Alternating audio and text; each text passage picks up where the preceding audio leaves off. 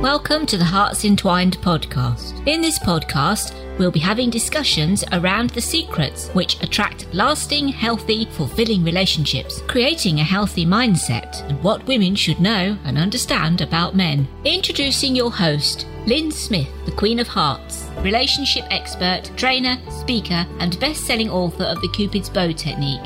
Lynn's mission is to have a positive impact in reducing divorce, domestic violence, and suicide. Welcome to the Hearts Entwined podcast. This is your host, Lynn Smith, the Queen of Hearts. And today I've got a lovely lady. Her name is Carolyn Hobday. Welcome, Carolyn. Welcome. Hello. Nice to see you.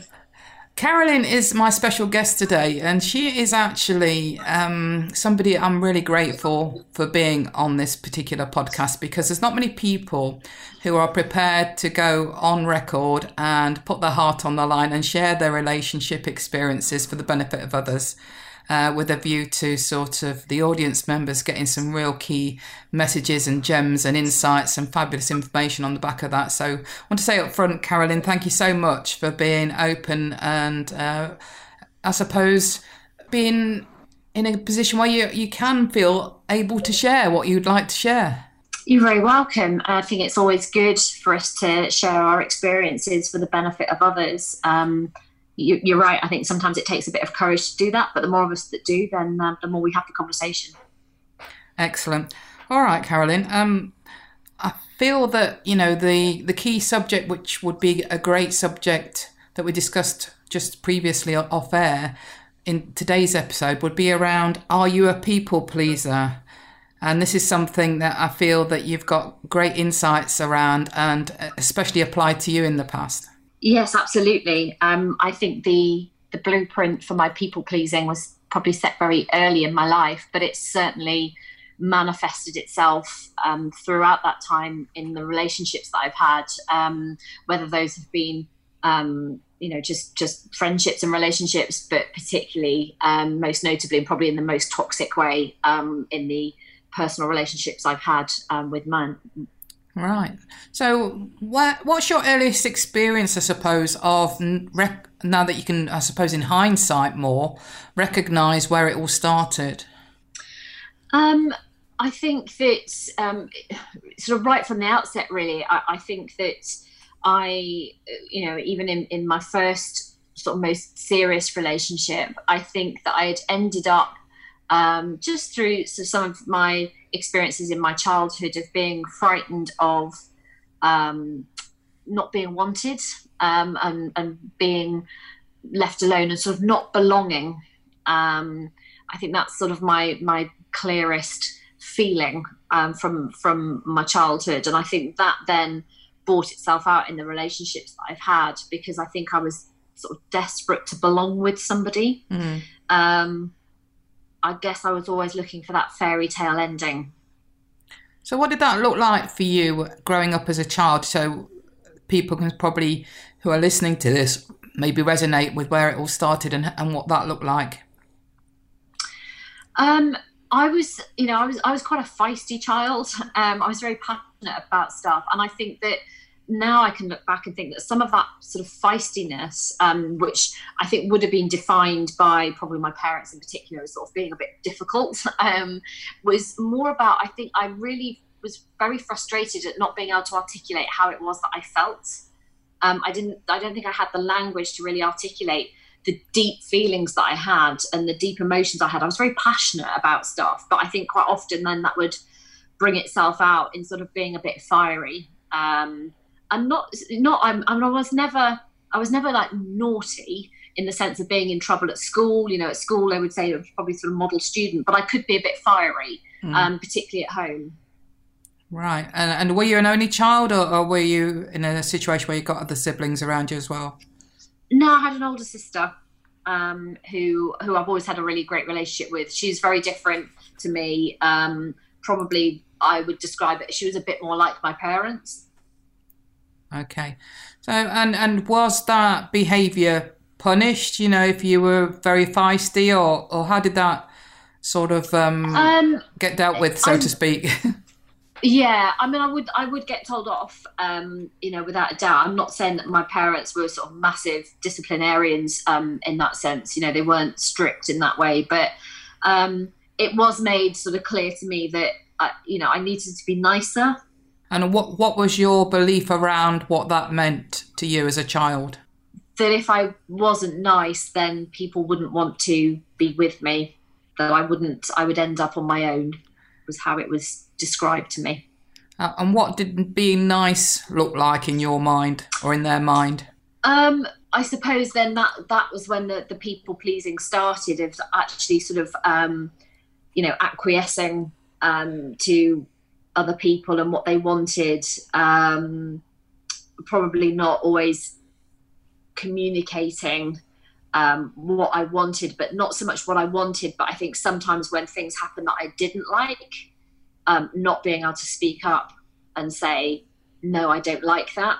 And that was sort of for fear then of people not liking me. Right. Okay.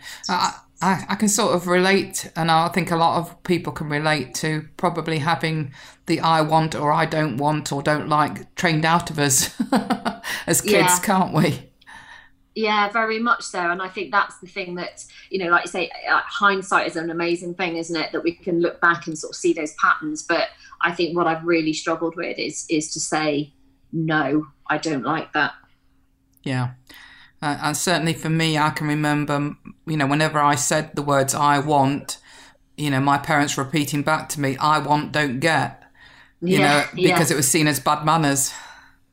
Yes. When actually what is quite healthy is to know what you want. Certainly, for me now as an expert in this industry, I do know that it's key for women to be clear about what they want and how they can express that in a way that's received, especially by the guys that they're in a relationship with, that, for the most part, if they're in a healthy relationship, men do want to give you what you want and make you happy. Yeah, completely. And I think what has always been a really stark contrast for me, again, through the ability to look back, is that I've been able to speak up much more in a professional context than I ever have in a personal context. So I have not put up with poor behaviours in the workplace, but in a way that in my private life I've completely tolerated. Okay, so for the benefit of the listeners that obviously are just getting to know Carolyn, what behaviours have you actually tolerated and put up with when you know that you shouldn't have done? In the personal relationships that I've had, some of those have been very controlling. And, whilst it still to a certain extent sort of sticks a little bit in my throat to sort of utter the words, but relationships that bluntly have been abusive. And even now I sort of find it quite hard to say that, because I think, oh my God, people just go through some terrible stuff and some terrible abuse. Is it legitimate that I use that terminology in relation to the situations I've been in? But I really think it is relevant as a term, and it certainly is what I've been through, particularly emotional abuse. So how did some of that emotional abuse show up? Because, some women might not even realise that they're in abusive relationships, or even attach, like you say, the word abuse to the way they're being treated, but it actually is. So can you give some examples of what, those things were and what they look like for you in the context of what you're speaking about? Yes, I think that it shows up. It shows up in different ways. I think, particularly depending on the person that you're in the relationship with, because I've been in relationships, for example, where the other person has been very anxious and needy. And in those situations, that control and that controlling behavior still gets there, because they're very dependent on you.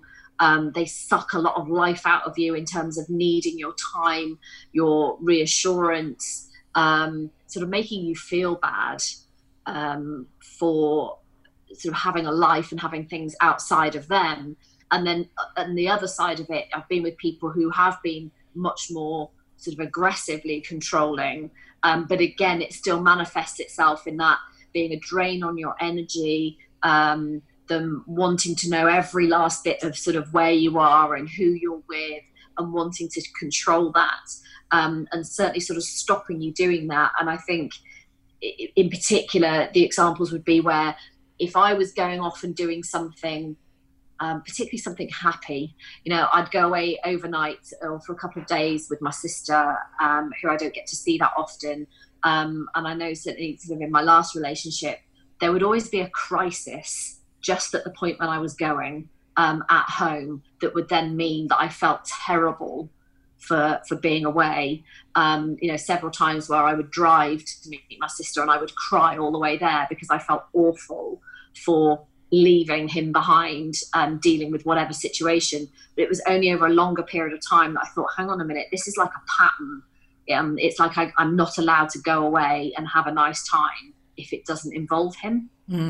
Yeah, I can see that, that happens a lot in relationships, doesn't it? That you suddenly realise there is this repeat pattern going on, and every time you want to plan something that doesn't involve your partner, like you say, that he either consciously or unconsciously manifests this drama to make you feel guilty about it.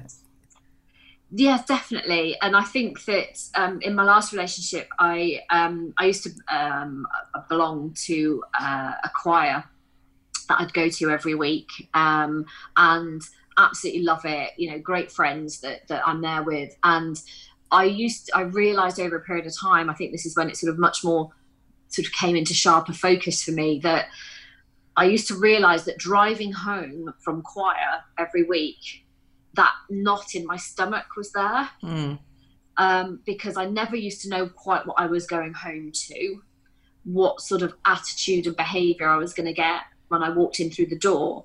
But there was always this disapproval of the fact that I'd not been there all evening and I was sort of coming home late.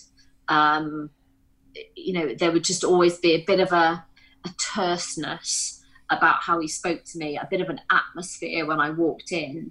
And like I said, that knot in my stomach used to become like a recurring thing every week that, it took me a while to sort of realise that it was there. You used to think, you make excuses, I'm tired, or it's been a long day, or, whatever. But it wasn't. It was the fact that I was waiting for the sort of bad behaviour. Yeah, because your body usually knows before you acknowledge it normally. You can sort of rationalise, like you say, in your head why you're feeling like you're feeling, but actually your body is actually speaking to you and letting you know with those knots in the stomach what's going on. But quite often we're not listening to it, are we? Completely. Because I, particularly in that relationship, I spent a long time treading on eggshells, and you become conditioned to it. And sometimes it takes something separate to sort of jolt you out and make you have a look at that.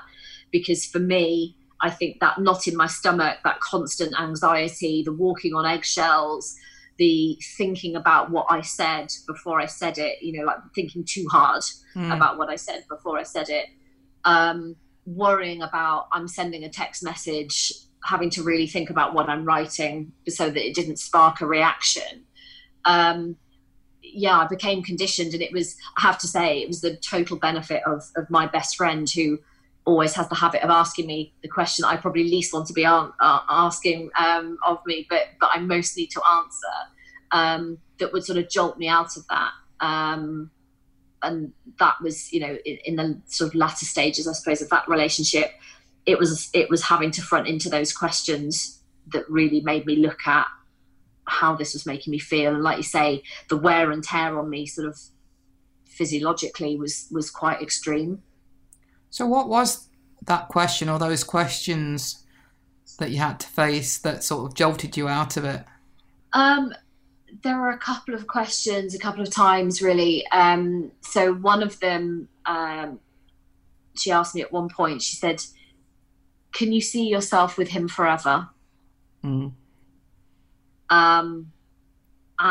it was absolutely crucifying me, because he had children who they lived with us like 50% of the time, so I'd become very close to his children and loved them like as if they were my own. And I'm somebody that can't have children, so for me that was a real blessing. And so the idea of like leaving that was almost like unthinkable for me.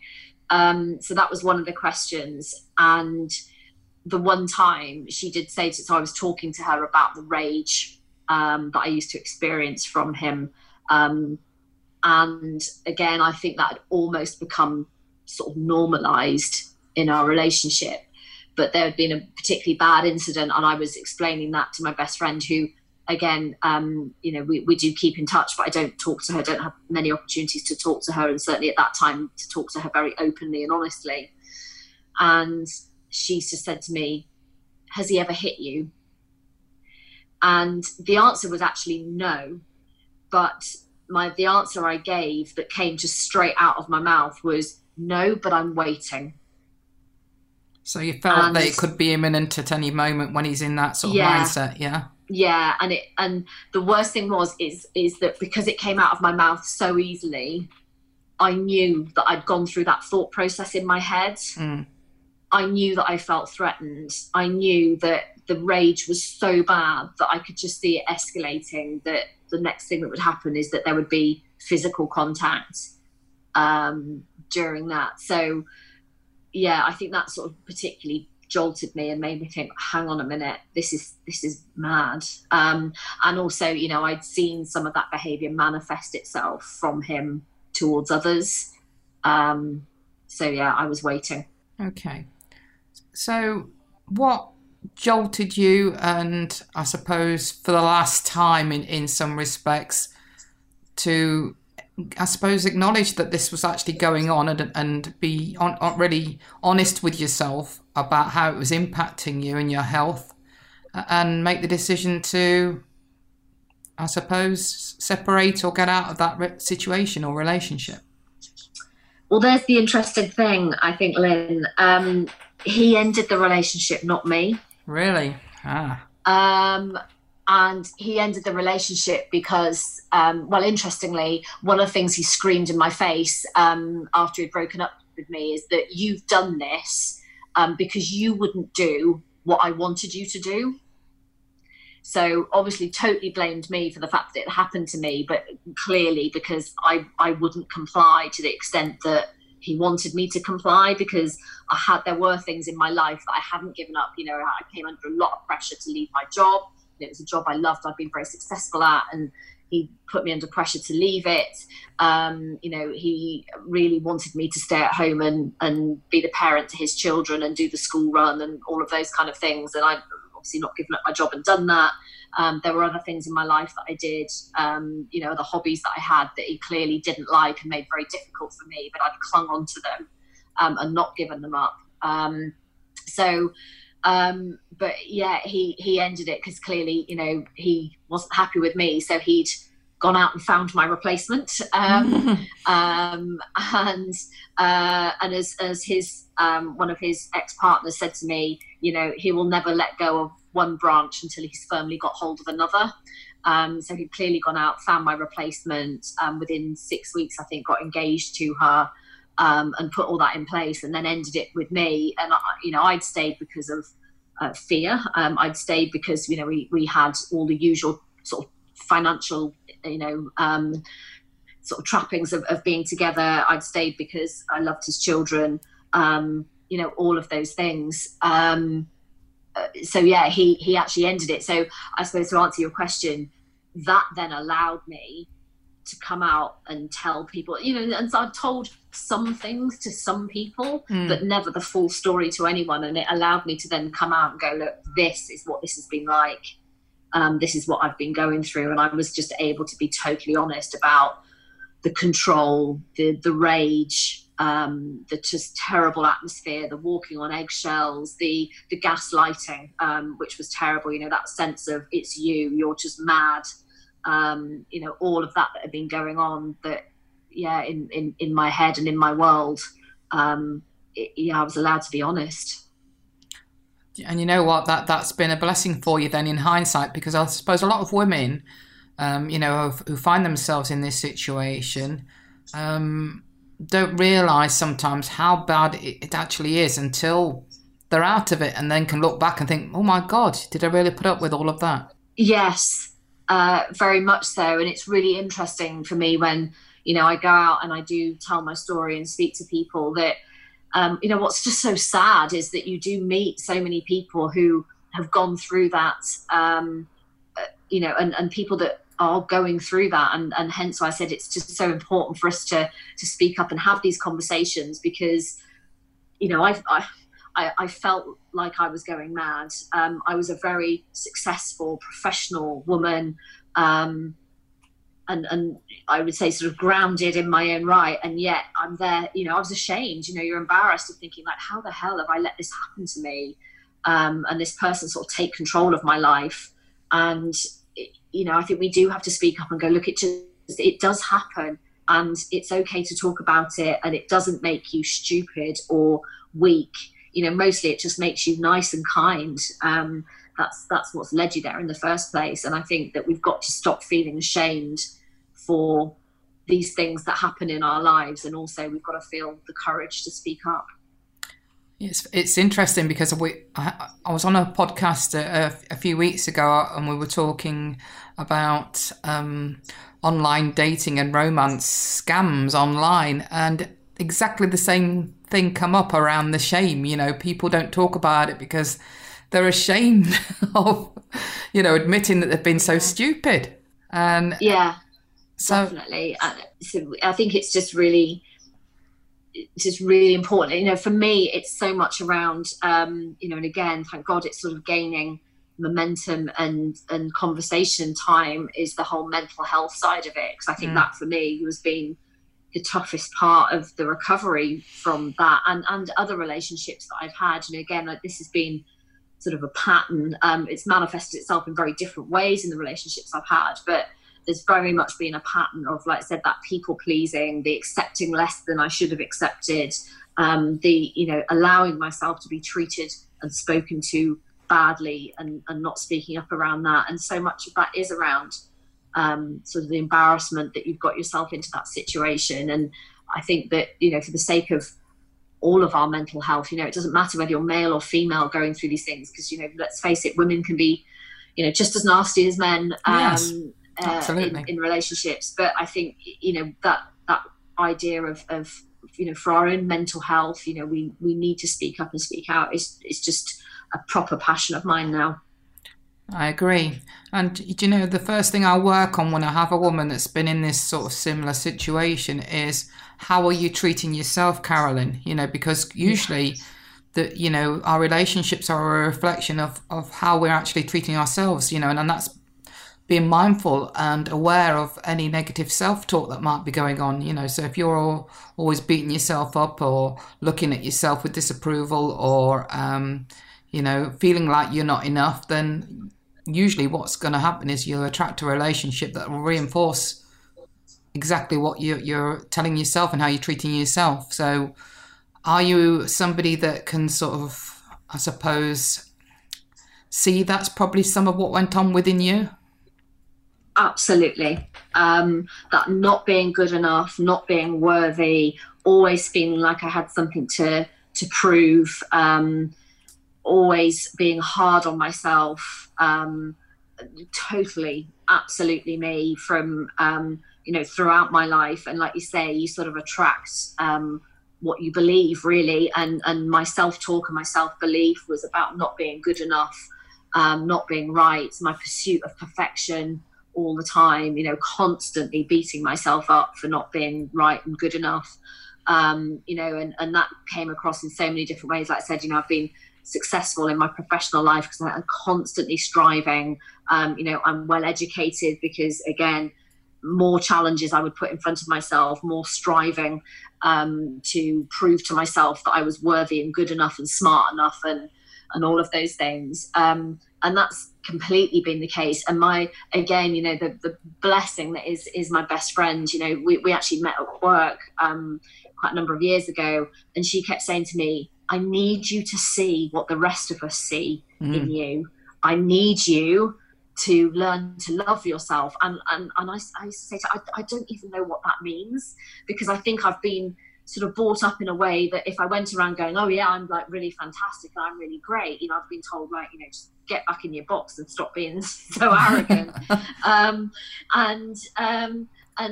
you know, and I think that you know, that learning to love yourself, and I, like I said, you know, on the back of that last relationship that ended just over a year ago, that's the voyage of discovery I've been on.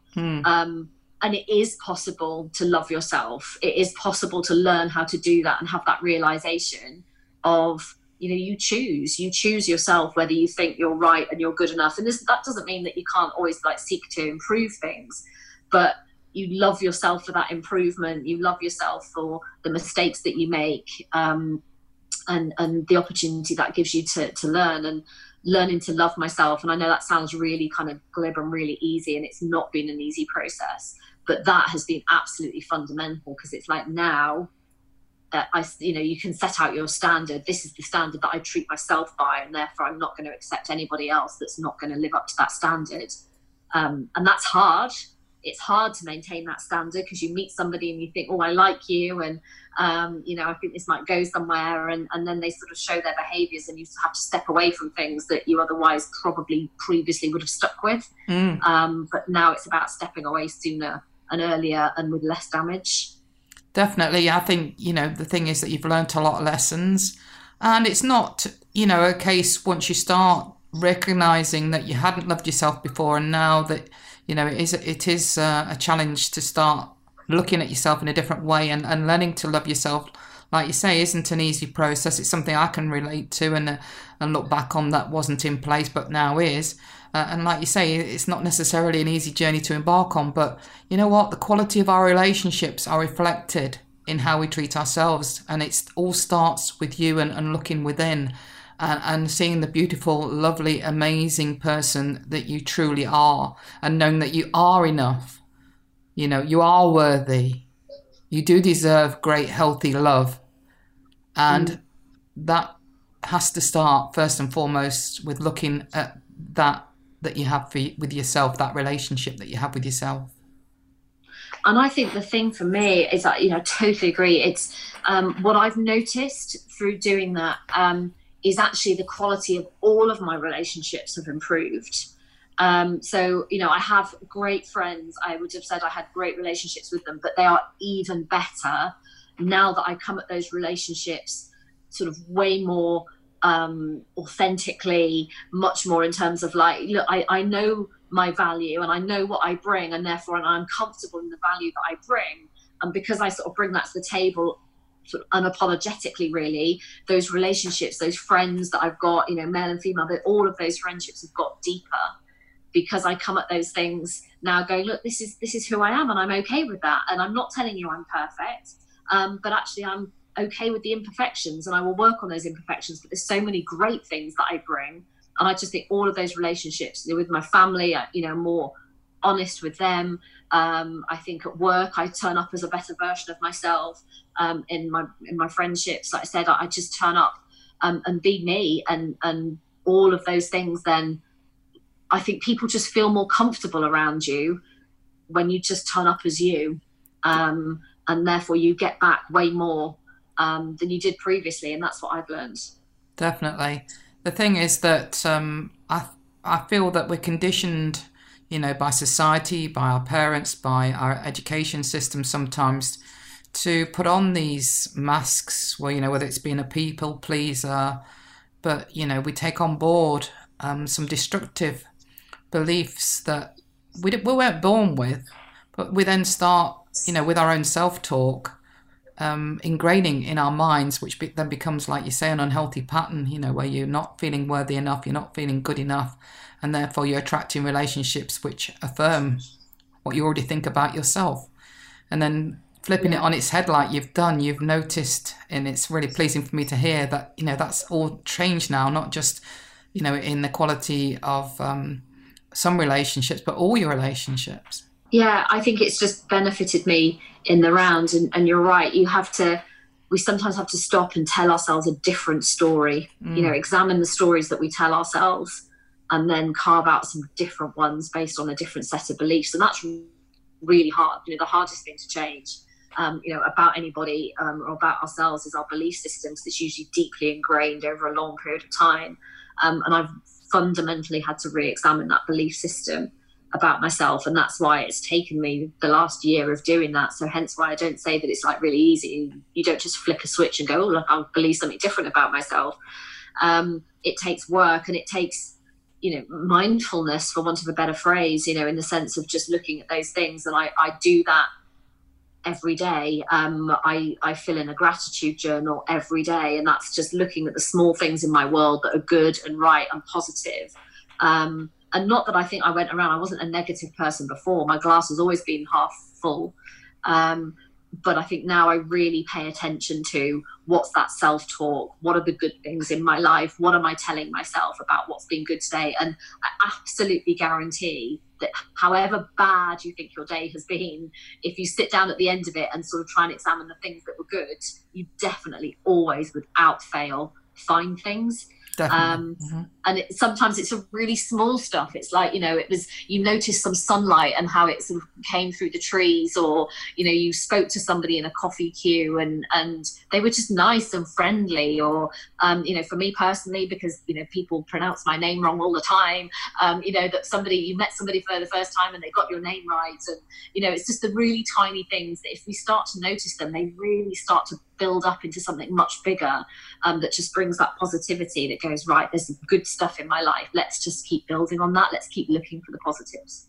And then that becomes a habit, because what we've done probably previously is got into the habit of looking at the negatives, they all become habits. So you can literally change those habits by making that decision that you're going to start, looking for the positives, like you say, in your day around what you can be grateful for. So thank you for sharing that. That's a great one. No worries. And I think it's that thing of, I read something recently that says, just because you've had a bad 5 minutes doesn't mean you've had a bad day. No. That's one of my other ones as well. Something bad might happen to you. Somebody cuts you up on your way to work. You don't then have to have the mindset that goes, oh my God, this day is going to be rubbish. Somebody just cut you up, and that lasted, a few seconds, a few minutes, whatever that is. But then you can reset yourself and go, no, but I'm going to move forward positively. So that's another one that I try to do. Yeah. The thing is that, like you say, you can't let one negative incident affect the rest of your day. You can choose to either hang on to that negativity, which is then only going to negatively, massively, badly impact yourself. It's not going to negatively, badly impact anybody else. So why would you choose to do that? But we tend to do so, don't we, once we're, when we're not aware of the alternative. And the alternative is to, acknowledge that probably, somebody did cut me up. Temporarily, I can feel, angry about it, or have a few choice words towards that other driver and go off in my head. But then you can let it go. You can choose to actually then let it go and think, well, that's it, it's done. And now and I think what I consciously try to do is actually turn it into a good thing for them. So if somebody cuts me up, and whatever, is that's quite often, rather than like beat my horn and get angry or any of that kind of stuff, I'll probably just like smile and wave at them and kind of go like, that's okay. So try and turn it into a positive thing that happens in their day, not just in mine. Yeah. We can always choose to perceive and react differently, can't we, to whatever situation happens. We don't necessarily have to default into any negative behaviours, because that's how we've always done it. So that's how we're going to always do it going forward. Our past doesn't equal our future. Based on new awarenesses, we can make it different and more positive. Definitely. So thank you very much, Carolyn, for sharing your story. I really, really do appreciate that. And I think it's going to be invaluable for a lot of our listeners listening to it today. On the strength of maybe some of our audience members wanting to know more about you and dig down a little bit deeper and get in touch, by what means can people connect with you? They can go to the landing page on my website. So that's www.carolynhobday.com. And get in touch with me there. So there's a contact form on there if they want to do that. I'm on social media, so you can find me on Facebook, on LinkedIn, on Instagram. It's just at Carolyn Hobday on all of those. So you can find me in any of those places. Excellent. Well, I'll make sure that information, as always, gets included in our show notes so that if there are any audience members that want to reach out and connect with you, then they're able to do so via just looking in the show notes to do with this particular episode. So thank you once again, Carolyn. It's been fabulous speaking to you, and I really want to commend you for being courageous enough to share what you've shared today, because not everybody does, and I think it's going to be massively valuable to a lot of our listeners listening in today. You're very welcome. Thank you for the opportunity. And on that note, I want our listeners to always remember that true love starts with opening our hearts. So for today, until next time, that's it. Have a great rest of the day. Goodbye for now. Thanks for listening to the Hearts Entwined podcast.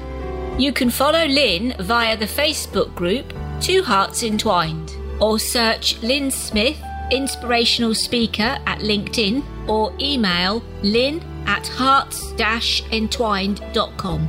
That's LYN@hearts-entwined.com. Remember, true love starts with opening our hearts.